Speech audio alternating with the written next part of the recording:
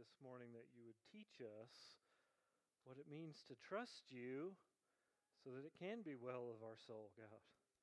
Lord, that you are good and you're working at good things in our life even when we don't see them happening, Father.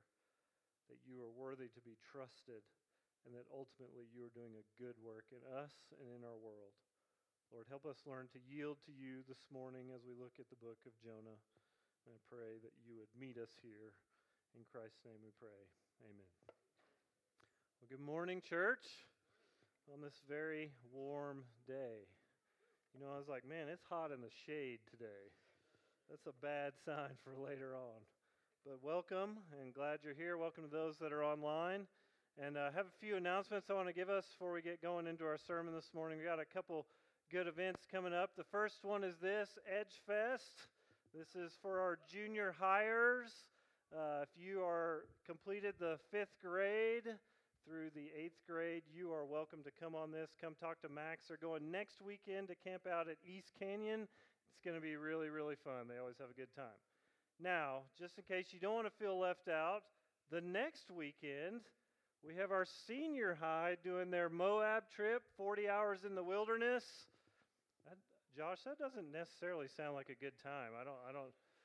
Yeah, it's a good time. It's been a good time in the past. So if you have senior high kids, they're going to do the 40 hours in the wilderness, not this coming weekend, but the next weekend. And so talk with Josh if you want your kids to be involved. It's always a good time. They reenact Bible stories.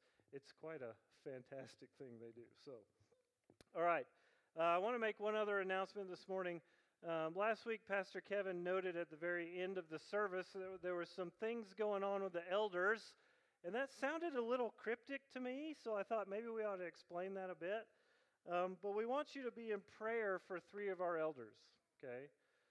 So this week, Buck Buchanan, who sits right here, one of our elders, is having heart surgery to replace a heart valve. And so we'd like you to be in prayer for him this Thursday as he goes in to do that. We're looking for God to do good things there. And then 2 of our other elders, Ron and Alex. Ron is right here and Alex is back there. These guys are looking for jobs. And we're hoping to keep them around. And so we want you to be in prayer for them. They've asked that the church pray for them. They're searching diligently for work, and we've been asking God that, God, these are good guys, and we want to keep them around as elders of our church.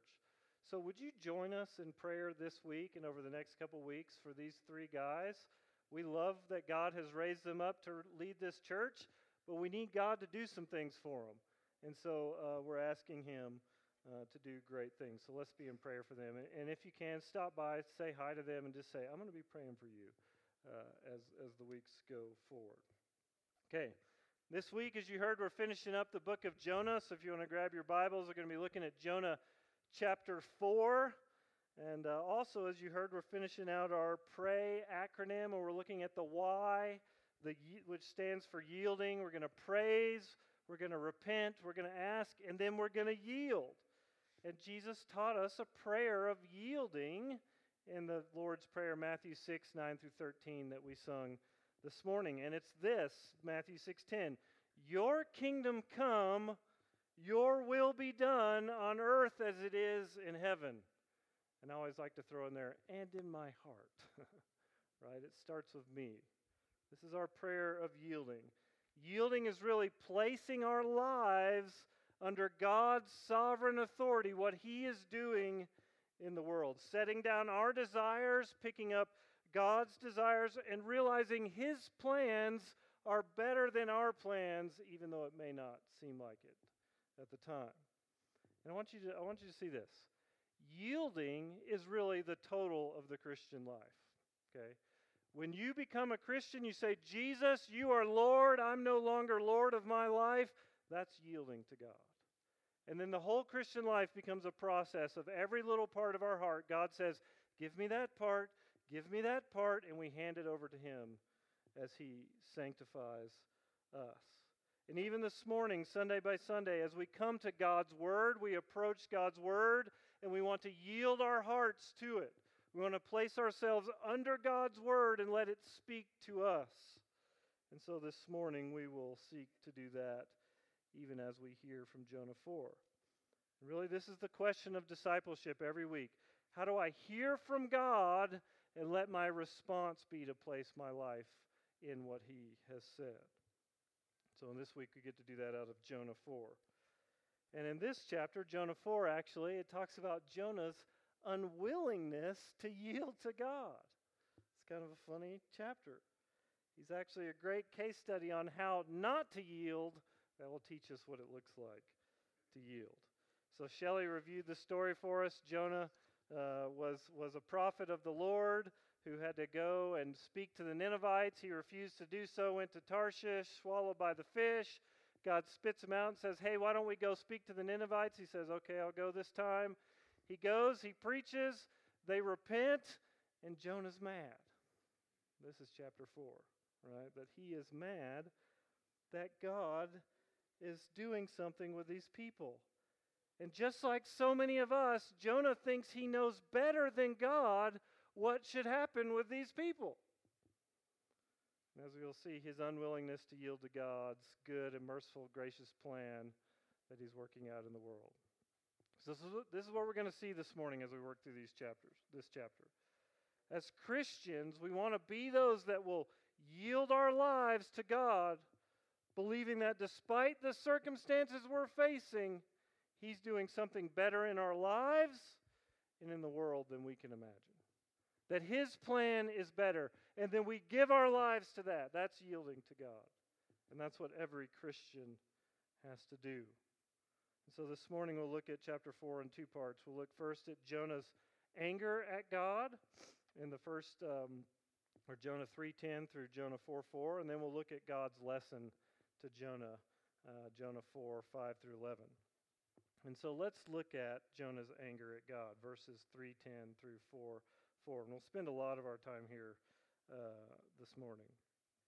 Jonah 3:10 says this: when God saw what they did, and this is the Assyrians in Nineveh, so Nineveh is the capital of Assyria, how they turned their heart from their evil way, God relented of the disaster that He had said He would do to them. He did not do it.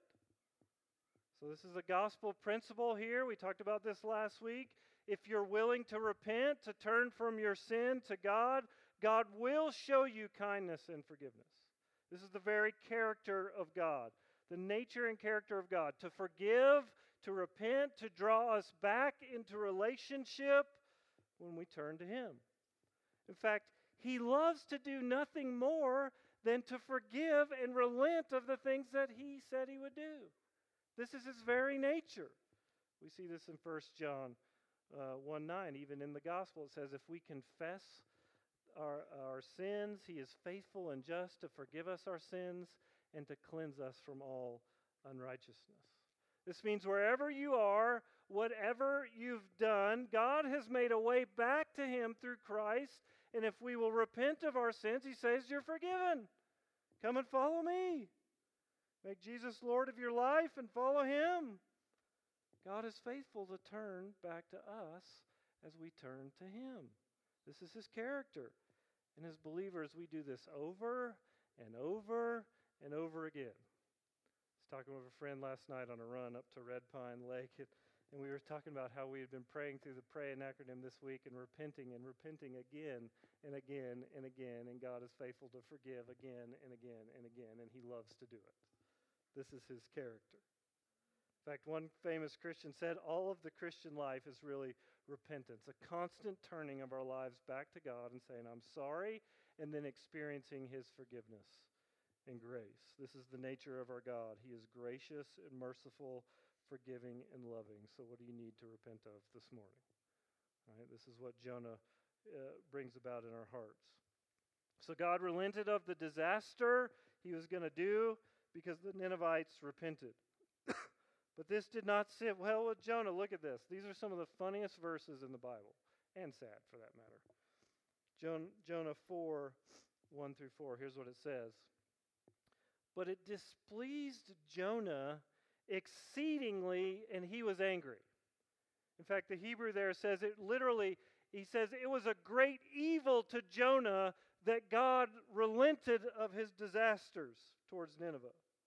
And it says then, he prayed to the Lord and said, O Lord, is this not what I said when I was yet in my own country?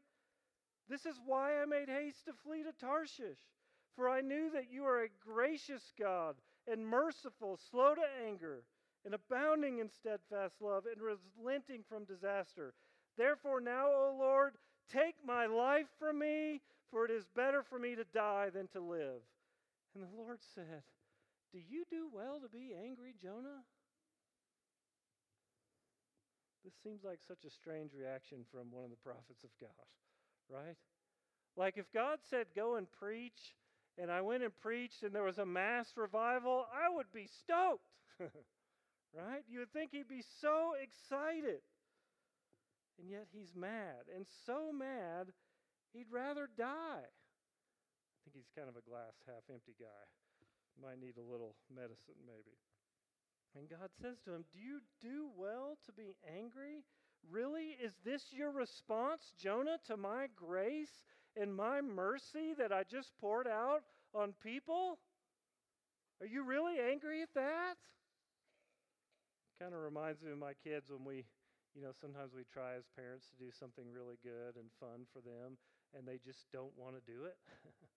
They're like, no, I don't want to do that. And they go in the corner and they pout and they're unwilling, cross their arms, and don't want to engage. Right? This is a funny story to us because we know we act the same way before God when we don't get our way. We've all been there, pouting, God, I don't like what you've done. I remember one time at work I was slated to go onto I'd built the IHC Hospital of Oakland, and I was supposed to go onto the Park City Hospital, and then last minute they changed the plans and sent me to build St. Regis, and that was the worst project I'd ever been on in my entire life. And every day I go out and sit on the hill and eat my lunch and go, God, why did you do this to me? I don't like this. And God says, do you do well to be angry? Right? So why is Jonah so angry? There's been a lot of reasons proposed. Some have proposed that Jonah thought that God should only work for the Israelites, that they're his chosen people. So God, why would you deal with them? Well, Jonah's missing the character of God, right?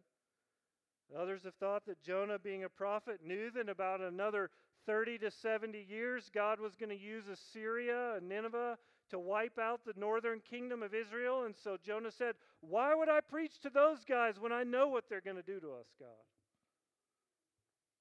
In fact, 2 Kings 14:25, another verse that shows us that Jonah was a real man, a real prophet, tells us that Jeroboam II restored the border of Israel from Lebo Hamath as far as the Sea of Arabah, according to the word of the Lord, the God of Israel, which he spoke by his servant Jonah, the son of Amittai, the prophet, who was from Gath Helper. So we know right there that the time frame of when Jonah was alive, Jeroboam II was alive from 793 to 753 BC, and roughly in 720, northern Israel was going to get wiped out, and Jonah may have known that that was going to happen, and he wasn't happy about it. But others find Jonah's objection rooted in God's character and the deeds of the nation of Assyria up to this point. Essentially, Israel was a vassal state to Assyria. They had to send them money regularly to keep them off their back. In fact, Assyria waged war all around the kingdom of Israel. They crushed Damascus just a few years earlier, just north of Israel. They were a constant threat and fear. In fact, they were a brutal army. While I was writing my dissertation in the Old Testament, I thumbed through pages and pages of images of how brutal these people were. They built big siege ramps to take over your city. They would behead people and put their heads in baskets. They would impale them on rods. They would slash open pregnant women. They would take slaves away by putting hooks in their nose. They were a brutal people, and they were proud of it. And Jonah thinks they ought to be held accountable for what they've done. In fact, Jonah's angry because he finds it's unjust that God did not punish the Assyrians as he thinks they should have been punished for what they did and do. In fact, it says in Jonah 4:2, this is why Jonah said, God, this is why I didn't go in the first place, because I think you ought to punish those guys. Jonah wanted them punished. Let me put this in perspective for us. I spent a week, 2 weeks ago in Sacramento teaching at the largest Ukrainian church in America. I was teaching a hermeneutics seminar, and this is a great church. And these people were on fire for the Lord. It's Soul Church in Sacramento. And I was teaching 18 to 30-year-olds about how to study their Bible. And so many of those guys had just recently come from the Ukraine. Within a year, they'd escaped. They'd either flown to Mexico and come up through Tijuana, or they'd found sponsors and gotten here. And they were telling me about all the things of war and the bloodshed they experienced. And it would be as if God said to one of them, I want you to go back to Moscow and tell the Russians to repent. And they go, I don't want to do it, God. Because you know what they did to my house and my family? In fact, you need to punish them, God. That's how I feel about it. I don't want them to be forgiven. You ever feel that way? Mad with God because he didn't act the way you think he should? Ever felt like you witnessed great evil in your life or around you, only to see the perpetrator get off and maybe even be shown grace by God?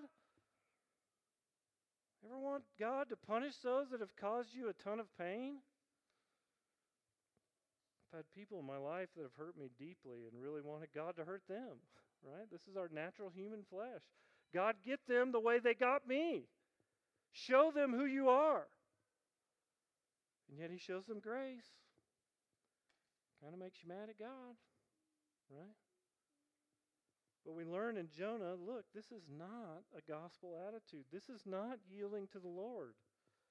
In fact, in the gospel, those that deserve punishment, and by the way, that's all of us, actually get grace. And when we see God do that, we ought to rejoice, not be mad, because somebody else has received the grace of God. Now, here's the funny thing. Jonah actually gets a few things right here. You may not think it, but he does.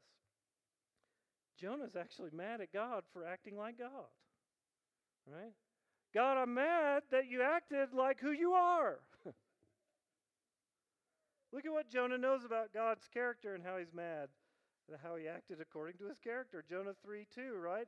I knew that you are gracious, God, and merciful, slow to anger, and abounding in steadfast love, and relenting from disaster. Jonah knows his theology. He knows who God is. That's who God revealed himself to be back in Exodus when the Lord passed by Moses. This is what the Lord said. He said, the Lord, a God merciful and gracious, slow to anger, abounding in steadfast love and faithfulness, keeping steadfast love for thousands, forgiving iniquity and transgression and sin, but who will by no means clear the guilty, visiting the iniquity on the fathers and the children to the third and fourth generations. Jonah's mad that God was true to his character. In fact, at one level, this story teaches us that God's character never changes. And I want you to see that's a really good thing. Right? If we had a God that changed all the time, where would we be? But Jonah's showing us God is true to his character. You can bet your life on the fact that he wants to see people turn to him and be forgiven. That's God's character every time. And he will welcome you every time when you are broken in your sin. And that's why we can turn to him in confidence, knowing that he will turn to us and forgive us. In fact, part of growing in the gospel is that you learn to turn to God quicker in your sin because of you know who he is and how he will treat you of mercy and grace and allow you back into fellowship with him. Right? It's the lie of the devil that says you better stay away from God. He's mad at you. The gospel says, Jesus says, come on in because I want to forgive you and show you mercy. At another level, it teaches us how we must yield to what God is doing in the world. Listen, don't be offended when God shows your biggest enemy grace. Rejoice that God is gracious, right? He shows grace because that's who he is. That's a good thing, as we've said. and we refuse to yield to the grace God shows our enemies, those that hurt us, it will sow a seed of bitterness in your life that will only grow and take hold over your whole life. I've experienced it. Bitterness grows into a disease that will consume you from the inside out.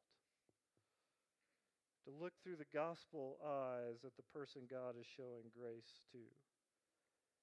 And then we got to realize this. We got to realize that we shouldn't be offended at God showing grace because we were one of God's biggest enemies and he showed us grace. Romans 5:8, God shows his love for us in this, that while we were still sinners, Christ died for us. Of all people, we as Christians should not want people to get what they deserve, because in the cross, we didn't get what we deserve. Jesus took upon himself the punishment that was meant for us so that our sins could be done away with, and then he gives us his righteousness and says, "You're holy before me." Don't we want all people to experience that? Do you do well to get angry? Our response to God's grace in our life, in the lives of others, should be a yielding of our heart and minds to the gospel. Say, "Praise you, Lord, that you are gracious and you've shown someone else the grace that they don't deserve."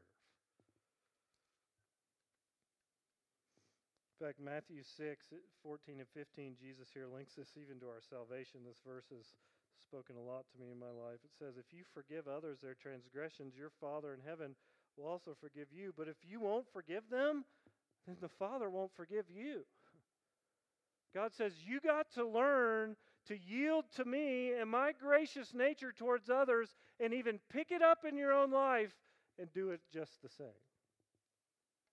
So where do you need to yield to what God is doing in the lives of others that you think don't deserve it? Who do you need to give over to the Lord today and place them in God's hands? I think this passage also teaches us, sometimes in our culture, we're offended when God withholds his grace from people that we think should have it. God is gracious and slow to anger, but eventually he has a breaking point. And if we consistently live a life that's apart from him, he eventually turns us over and we bear all the consequences of our sin. We can't be offended when God acts like God. God is gracious and merciful and loving, but he is just and holy, and he will hold accountable. In fact, even in our story, we know that Nineveh, though now repents, will once again return to their sins and will eventually be completely destroyed about 150 years later. We should yield to God, right? Another thing that Jonah gets right here is that he wrestles with God in prayer. This is really important for us. He doesn't complain to his friends. He doesn't call the Ninevites names. He doesn't write a letter to the Israeli post about the injustices that God is doing. But it says he prayed to the Lord and said, "God, I don't like this, and I'm pissed about it." And our problem, when things come into our life, we have to learn to take our problems to God and wrestle them out with him.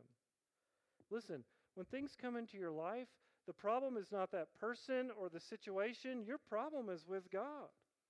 And God wants to hear from you. God has put those things in your life so that we will call out to him and walk with him through us. He will sanctify us in the process. In fact, Jonah even models this for us. When he was fading away, it says, "When my life was fading away in the waters, I remembered the Lord, and my prayer came to you in your holy temple," and God saved him. Right? Jonah's even experienced the grace of God in the hard things of life, and now he's saying, "Why are you doing this to other people?" And so we have to learn to turn to God in prayer when our problems come into our life. He is big enough to hear your complaints and answer you. In fact, the Psalms are full of David and others complaining to God, "Why are you doing it this way, God? Why are you forsaking me? Why did this come into my life?" And God answers. And we got to be prepared for the answer. In fact, we're going to study Job later this summer, and that's exactly what happens to Job. "All right, Job, stand up like a man and listen to the answer." Right? So part of yielding to God is wrestling things through with Him in prayer. So I'd ask you, what do you need to wrestle with God about? What do you need to pray about? And say, God, I don't like this. And work with God on it. That's part of what it means. It's a process of yielding to Him. Put it on the table with Him. Shelley read this verse this morning in the NLT translation, Jonah 4:1, and I like what it says. It says, when talking about what happened to Jonah, it said, these change of plans greatly upset Jonah, and he became very angry. And I think sometimes this is where God kind of irritates us the most, right? When He changes plans on us. We thought something was going to go one way, and yet He takes it a totally different direction. We're like, come on. I mean, our kids hate it. If we tell them, hey, we can watch a movie tonight, you guys get stoked to watch a movie, right? And then the night kind of drags on, and things don't go the way we planned, and suddenly it's too late, and we say, well, not going to watch a movie tonight, right? They don't like that. And we don't like it either when God changes things on us. Even as adults, we don't like God to throw a wrench in our plans. You know, several in our congregation, as we said, Ron and Alex, and I know there's others of you, have lost their jobs in the last couple weeks. Why'd you do that, God? We don't like that you changed that plan. Several of you, I know this year, have had really bad health diagnosis. God, why did you give me that right now? I don't like this. It's just like me. I got bit by a dog and had to get rabies vaccines while I was in Guatemala, right? God, why did that happen? It's bright pink. It's like neon pink and purple, by the way, if you ever get it. It's like, you're putting that in me? Sometimes we as parents lament, God, why did you give me these difficult children? Right? Thought having kids was a good idea. Maybe you have relationship problems with your wife or husband that you never thought you'd have. God, why did you bring this into our life? Maybe problems with friends or annoyed with that new coworker, right? God, why did they have to hire this person? Sudden move for work. God, what are you doing? I don't like this. I don't like the way you've changed my life. But it's exactly that. These aren't our plans. They're God's plans. And as Christians, we have to learn to yield to His plans, knowing that God's plans are better than we could ever imagine. In fact, Lamentations 3:38 asks this rhetorical question. Is it not from the mouth of the Most High that good and bad come? We have to realize that all things come into our life through the hand of God, whether He allowed them to happen or ordained them, and yet He's using them in our life. In fact, when Jesus is speaking to Paul on the road to Damascus in Acts 26:14, it says, Saul, why do you keep kicking against the goads? Like, I'm the Lord, stop fighting against me and start following me. And when we yield, we realize that His plans have an ultimately good purpose. Romans 8:28 says, and we know that for those that love God, all things work together for the good of those who are called according to His purpose. When we begin to follow God, He suddenly turns everything on our life upside down, and He will use every little thing that comes into your life to sanctify you and to turn you into the image of Christ. That's His good plan. He will fulfill that plan, and we have to trust that that's what He's doing. In fact, Romans 5:3-5 says, we rejoice in our sufferings, knowing that suffering produces endurance, and endurance produces character. Character produces hope, and hope does not put us to shame, because God's love has been poured into our hearts through the Holy Spirit who has been given to us.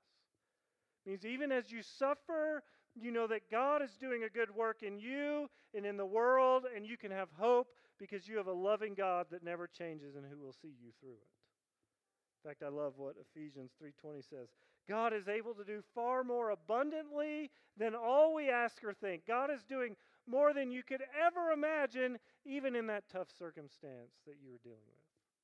He has a good plan, and He will work it out. And He says, trust me. Yield to me. Let me do my work. Let me be God. And you follow me. So Jonah is angry at God because God is not acting in the ways he thinks He should. But God's got a plan. And so let's look at this quickly this morning. This is God's lesson to Jonah here in Jonah 4, 5 through 11. And I'll just read those verses for us. This is God's response to Jonah. It says, Jonah went out of the city and sat to the east of the city and made a booth for himself there. He sat under it in the shade till he should see what would become of the city. Now the Lord God appointed a plant and made it come up over Jonah that it might be shade over his head to save him from his discomfort. So Jonah was exceedingly happy because of the plant. But when dawn came up the next day, God appointed a worm that attacked the plant so that it withered. And when the sun rose, God appointed a scorching east wind, and the sun beat down on the head of Jonah so that he was faint. And he asked that he might die, and said, It is better to me to die than to live. But God said, Jonah, do you do well to be angry at the plant? And he said, Yes, I do well to be angry enough to die. And the Lord said, You pity the plant for which you did not labor, nor did you make it grow, which came into being in a night and perished in a night. And should I not pity Nineveh, that great city in which there are more than 120,000 persons who do not know their right hand from their left, and also much cattle? So God here is teaching Jonah a lesson. He's hoping that God will punish the Ninevites because they think they deserve it, and God's going to teach Jonah about his plan and his attitude. So we see that he's sitting outside, and he makes a little shelter that he's pretty stoked on, gives him shade, and then God raises up a plant that gives him even more shade, and Jonah's really excited about it. But the next day, God kills the plant, and he feels the scorching heat like today, right? And Jonah is unhappy to the point of wanting to die. And God asks him again, Do you do well to be angry? Come on, Jonah, I'm trying to teach you here something. He's getting at the heart of the matter. I want you to see this here. This shows us again that God himself shows himself to be the only one in control. Text is very explicit. God grew the plant. God destroyed the plant. God sent the wind, right, and the heat. And in fact, a lot of people think it blew over Jonah's little shed. So he was sitting there with a dilapidated shed in the sun and the heat. And yet Jonah's unmoved, or God is unmoved by Jonah's pouting. God is still acting in his gracious character, even to teach Jonah in the midst of his anger. He's not giving Jonah what he deserves. He takes away the plant that Jonah loved. And God is saying to Jonah, you know how much you care for that plant that was my mercy and my grace to you? That's how much I care for this city of infinitely more value of people and animals. In fact, God's saying to Jonah, you should yield your feelings to me and care for what I care for. That is the saving of lost souls who don't have any chance apart from me, Jonah. In other words, get out of your pity party, Jonah. Yield to me. Care about what I care about, because that's way more important than what you care about. And God is asking each one of us this morning to get out of our pity party and join a better plan. Right? Join God's plan and what he's doing. In fact, finally, this story teaches us about God's compassion for people.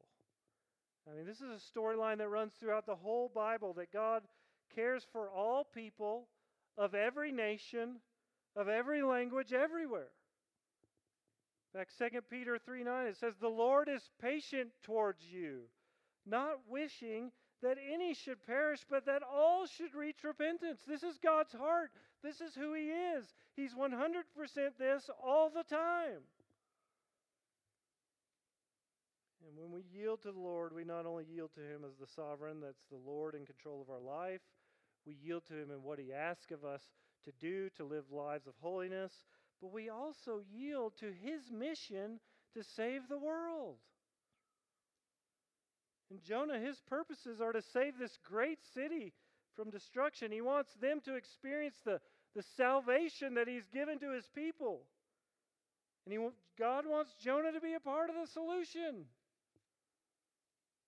And for those of us that have experienced salvation in Christ, God turns to us and says, now lay down your life to save others, just like Jesus did for you. In fact, what we see and why we have these two mission statements is that real life transformation as we are transformed by the gospel should lead us to real life multiplication, that we would want others to know the message that has changed our life. In fact, a friend always says this: God saved you to save somebody else. He had somebody else in mind even as He's saving you. And so God is asking us to join His mission just like He's asking Jonah. In fact, where is God asking you to yield to His plan to save the world? Where is He asking you to be a part of what He's doing in the world? Listen, we need more missionaries and church planters in this valley. In fact, I was talking with Kirk and Crystal, our partners in East Africa, and they're saying, you know, it'd be really awesome if somebody from Risen Life would want to move their life and join us in East Africa. Is God calling you? God's saying, yield your life to me. God's compassion for the Ninevites and Jonah is to call us to have the same compassion for those He does all over the world. God loves this valley. He loves this country. He loves every country in the world. He says, how are you going to join me and show the compassion of Christ to those in need around the world? How will you put down your pursuits and yield to God's call in your life? How will you make disciples and join me? Yield your life to me. Give it to me. And it's going to be really, really good, because I've got good plans. Band, you can come on up. Here's the funny thing about the end of Jonah. At the end of Jonah, we see that Jonah and the people of Nineveh have actually traded places. It's an interesting thing. Jonah hears the word of the Lord, sees God's actions, knows who He is, and what does he do? Rejects it. He refuses to yield to the Lord. Nineveh, that pagan, even evil people, the people and the king, they hear the word of the Lord, and they repent. They yield to God. They're the ones that are yielding. And so in Nineveh, we see what it means to yield to the Lord, where Jonah refuses to ultimately yield to what God is doing. As we come to a close this morning, Sean mentioned this to us as we were worshiping, but we have one other great example of yielding, and this is in the person of Christ. Right? He shows us what it means to yield, as John 6:38 and 40 says, I have come down from heaven not to do my own will, but the will of the one who sent me. For this is the will of the Father, that everyone who looks on the Son and believes in Him should have eternal life. Jesus is saying, I've given up my life and the things I would like to do for the will of the Father, so that you can find salvation in Him. In fact, in the garden, we see that again. Matthew 26, He says, my Father, if it's possible, let this cup pass from me. Nevertheless, not as I will, but as you will. Right? God, I want something else. I don't like what I'm about to do, but I know that your will is good, and I'm going to submit my life to it. I'm going to yield to you in what you're doing. So are you willing to yield to the work He's doing and wants to do in you this morning? We're going to spend some time, dedicated time of yielding to the Lord this morning. We're going to sing a song about yielding, but I also want you to pray. Pray and yield your life to God. Pray this prayer out of Matthew 6:10. Your kingdom come, your will be done on earth and in my life as it is in heaven. Maybe you need to yield to Him for the first time this morning and say, Jesus, you are Lord. I want to follow you and become a Christian. We can help you do that. Maybe you need to yield to God in the circumstances in your life. Say, God, I know you've brought these. I don't like them, but I'm going to trust you. And I'm going to trust that your plan is better and you are doing a good work, because I know your character and it's good. Where do you need to yield to God? Where He's being gracious to those that you just can't stand and they've hurt you. Say, God, I give them to you. Continue to show them your grace. Thank you that you're showing them your grace. Where do you need to yield your life pursuits to be a part of God's kingdom work in advancing the gospel in this city and around the world? Say, God, use me. Take me wherever you want me to go. Wherever you want me to go, I'll follow you so that others can hear about you. And so we're going to sing this song this morning. And then just like we've done every week, we're going to ask you to do something bold. This week, if you want to yield to God, then I'd ask you to come down here along the front, kneel down, pray your prayer of yielding, and then worship God. Let's see if we can do it. If that's too scary to you, then I'd say as we stand to sing, you kneel down right where you are and you pray to the Lord and say, God, I give you my life. I yield to you. Do what you will in me. Make me a living sacrifice. And may you do great things through me. Let's yield to the Lord as we sing and pray this morning.